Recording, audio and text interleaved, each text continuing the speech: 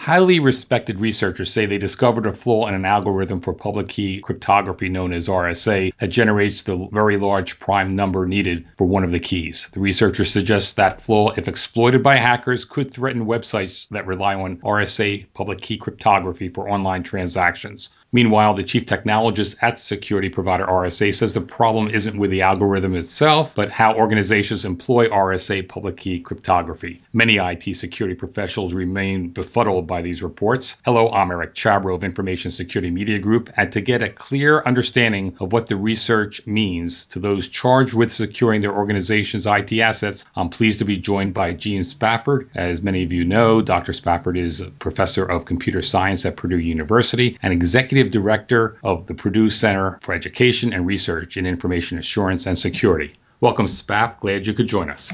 Thank you, Eric. Glad to be here. Please take a few moments to summarize what you see as the problem the researchers raised in the paper entitled Ron Was Wrong, Whit Was Right, and the response by RSA Chief Technologist Sam Curry to the paper. So what the researchers found is that by collecting a very large number of existing public keys and doing some analysis, they were able to find common factors that were used in generating those keys. And this is a weakness that can be exploited because if one can find those factors, it is possible to find the private keys associated with them.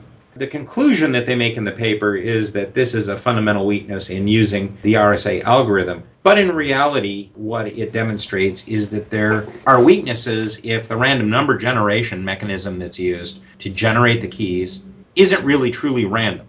It's not so much a flaw with RSA as it is with the implementation that's been used to generate many of the keys.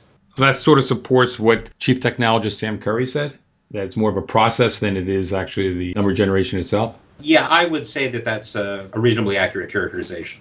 Okay, so I'm a CSO at a bank or a hospital or government agency, and our organization uses the RSA public key cryptography. What should I do? The follow-up that I've seen posted online and related to the paper indicates that the keys where they found difficulties were in self-signed, locally generated SSL keys or encryption keys, not the kind of keys that would likely be used at a financial institution. So what appears to be the case is that some organizations generated their own SSL public-private key sets using software that had poor random number generators, may have repeatedly started from a small set of seed values, and as a result, occasionally would regenerate the same set of large prime numbers. These keys, being somewhat of a problem, of course, are not likely used in major commercial transactions. Those keys tend to be generated using a much better random number generation system, possibly even hardware generation, and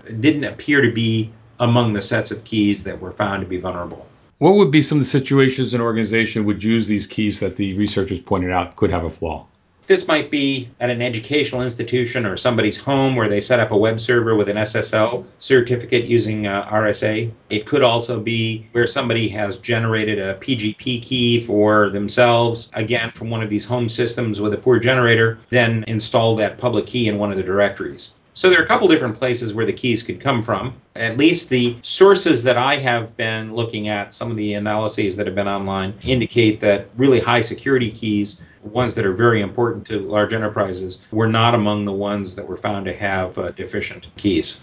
And you're not aware of any organizations that are high-end organizations that would use the ones that were described in the paper? That's correct. Is this much ado about nothing, or is there some worthy discussion here? Oh, I think there's some worthy things to get out of this. One of the big problems with encryption is the whole aspect of key generation and management. And that has been the case for a very long time. We are able to develop and use algorithms that are effectively unbreakable given current technology. But unless we're able to generate truly random keys and keep them appropriately safe from prying eyes, then it doesn't matter how strong the algorithms really are. This is an example of the problem with generating a good key and having enough randomness to generate a key that can't be easily broken or doesn't possibly provide some benefit to an attacker. And we've seen this kind of problem before. There have been a number of systems that, going back in time, the generation of a key didn't use enough entropy, didn't use enough randomness,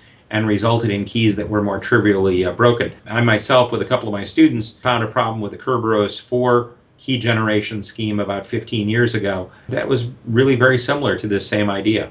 Does this research suggest that even tried and true IT security practices must be questioned and tested periodically? Even RSA's response says, although it didn't agree with the conclusions and they sort of agree with what you said, they like the idea that people are spending time looking into things like this.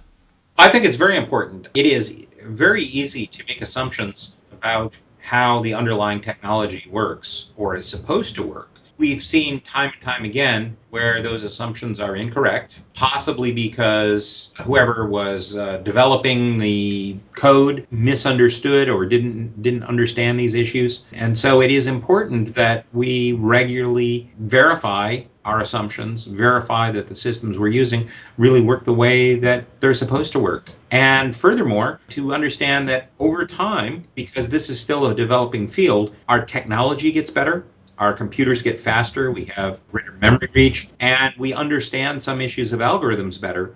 So assumptions that were made in the past may not hold true in a future environment. So that's another reason to go back and test things. Well, thanks, Spaff. You're welcome. I've been speaking with Eugene Spafford of Purdue University Center for Education and Research in Information Assurance and Security for Information Security Media Group. I'm Eric Chabrow. Thanks for listening.